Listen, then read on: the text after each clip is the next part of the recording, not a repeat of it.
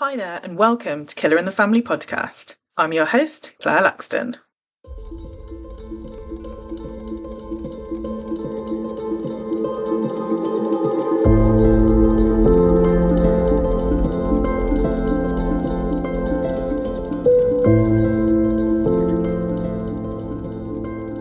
So we're going to have a bit of a different episode today, as I'm going to cover a story that is happening right now in the UK.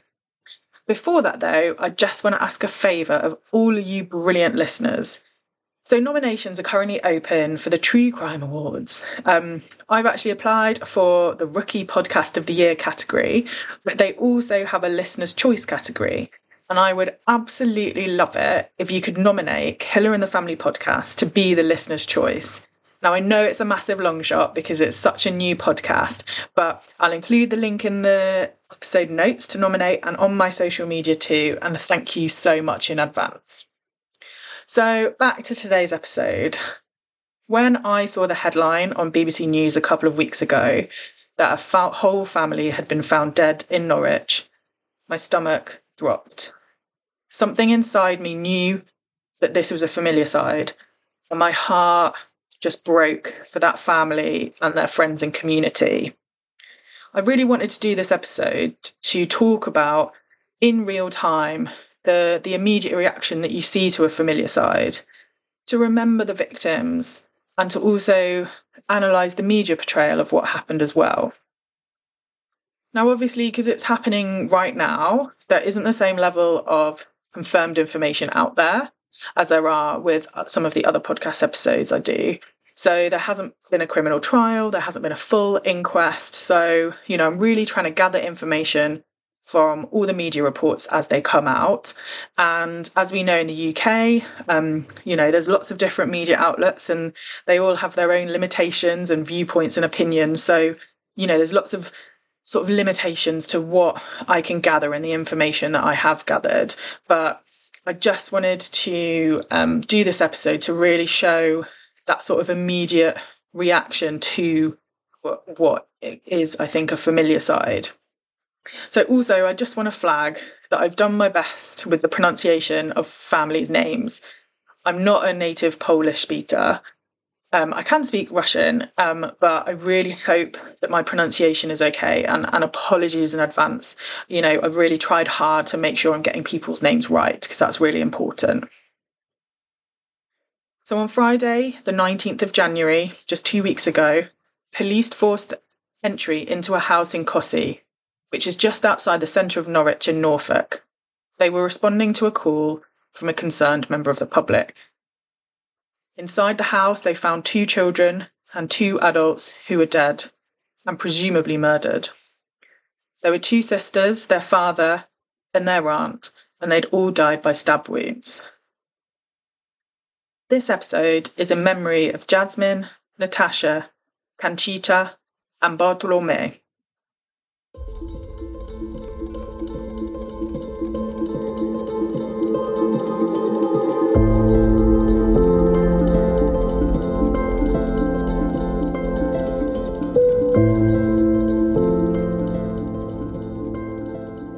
Just before 6 a.m. on Friday the 19th of January this year, police received a 999 call from a man who was concerned about his mental health. He said he was confused and apparently expressed concerns for his mental state. The man was told to seek medical attention, and the police did not respond to the call. About an hour later, at 7:15 a.m, the police attended to a house in Allen Bedford Crescent in Queen's Hill, Cossey, following a call from a dog walker who was concerned about the family who were inside the house. Now, when the police entered the house, they found 4 dead bodies. In the house was Jasmine Kuczynski. She was just 12 years old. There was her sister Natasha, who was just 8 years old. There was a 36-year-old woman with them, Kanticha Supeng Panau, who was believed to be the aunt of Jasmine and Natasha. And finally, there was 45-year-old Bartłomiej Kuczynski, believed to be the father of Natasha and Jasmine. They were all dead, and post-mortems carried out the week later showed that they all died of stab wounds, with Bartłomie's being self-inflicted. The immediate police communication about what happened in this house 2 weeks ago said to me that it was a possible familicide. So in all the media releases and press, the police said that it was an isolated incident. And secondly, they said that they weren't looking for anyone else in connection with this incident. Now, whenever someone is killed by their partner or family member, that is what you will hear from the police. I've spoken before about the term isolated incident, as I believe that the killing of women and children by men is a femicide and an epidemic, not isolated incidents at all. But at this point, the police are obviously trying to reassure the public that there isn't someone out there who's a danger to them. And when they say that they weren't looking for anyone else in connection with this incident, that means usually that the perpetrator is inside or within the home that they are investigating. And I think it's really good learning that if you hear those phrases from police after an incident, then it is pretty likely that it was a domestic homicide or a familicide. So going back to the family. So post-mortems that were carried out last week found that Kanticha had died by a stab wound to the neck.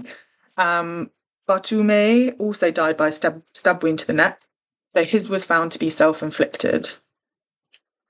The post-mortems for Natasha and Jasmine were carried out a few days later, and they were both found to have died from stab wounds to the neck as well. And following the post-mortems, police confirmed that the deaths of Conchita, Jasmine and Natasha are being treated as murder. Now, I don't know this is unconfirmed, but to me, that implies that the death of Batume is being treated as suicide. Again, I don't know this, but that's what it says to me.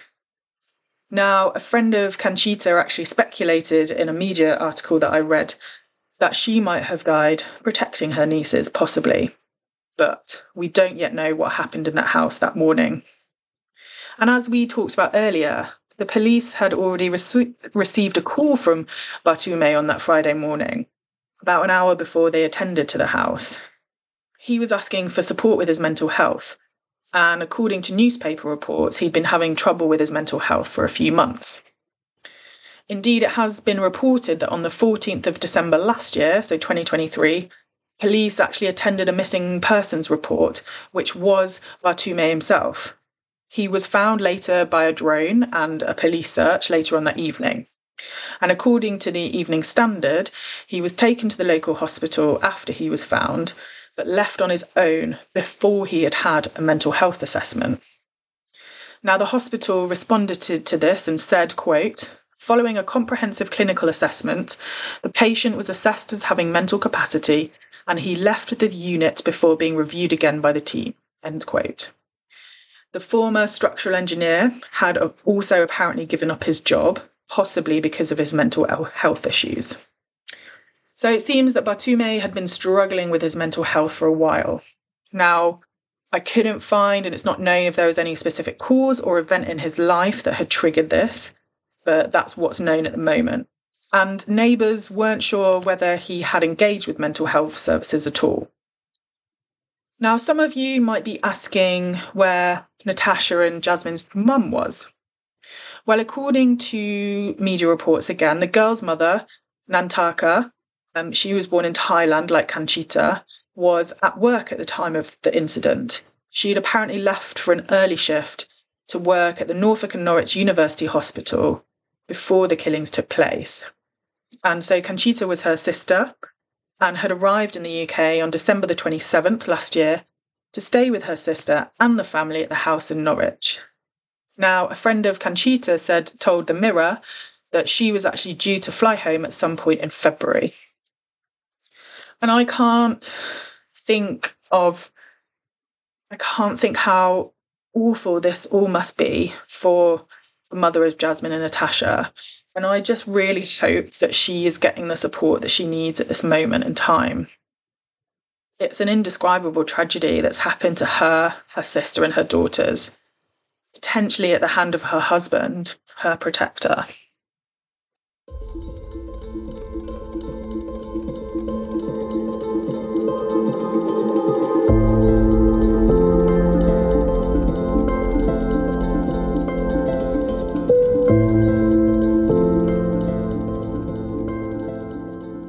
So needless to say that the murder of Jasmine, Natasha and Conchita and the presumed suicide of Bartume has been a huge shock to the local community.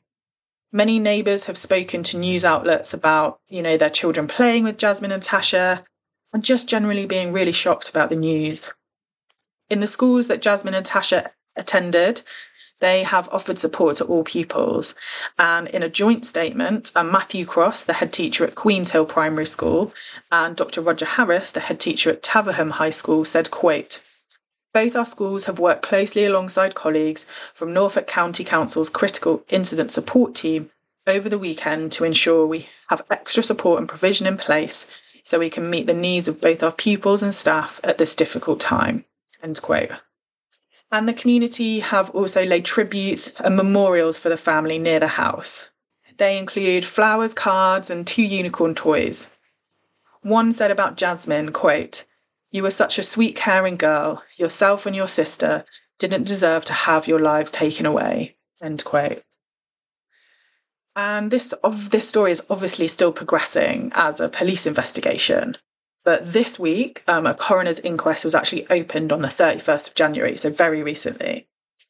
Now, according to the Daily Mail and other media outlets, the Norfolk area coroner, Samantha Goward, actually fought to hold back tears as she read out the causes of death of Natasha and Jasmine. She found and she read that Natasha's provisional medical cause of death was recorded as sharp force injuries of the neck, and that Jasmine died of an incised wound of the neck. Bartume died of a stab wound to the neck, and Conchita died of stab wounds to the neck. Now, apparently, all of the family were actually identified in hospital by one of their neighbours, a woman called Louise Smith, who'd lived by them for about 2.5 years. Now, as part of this opening of the inquest, the coroner also apparently requested a report from a local mental health trust. So she's obviously trying to find as much information as she can as part of this inquest.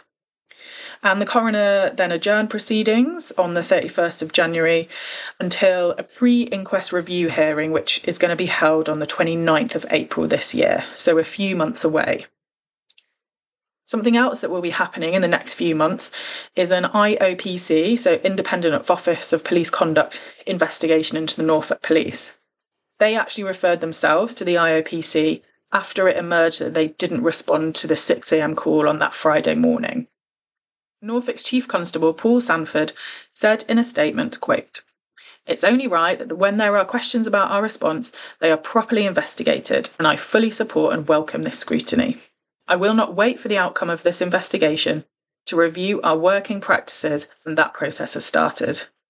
Today, I've asked the Inspectorate to consider undertaking a deeper review than the robust inspection already planned to provide the reassurance that the public and I need in our response to emergency calls." End quote.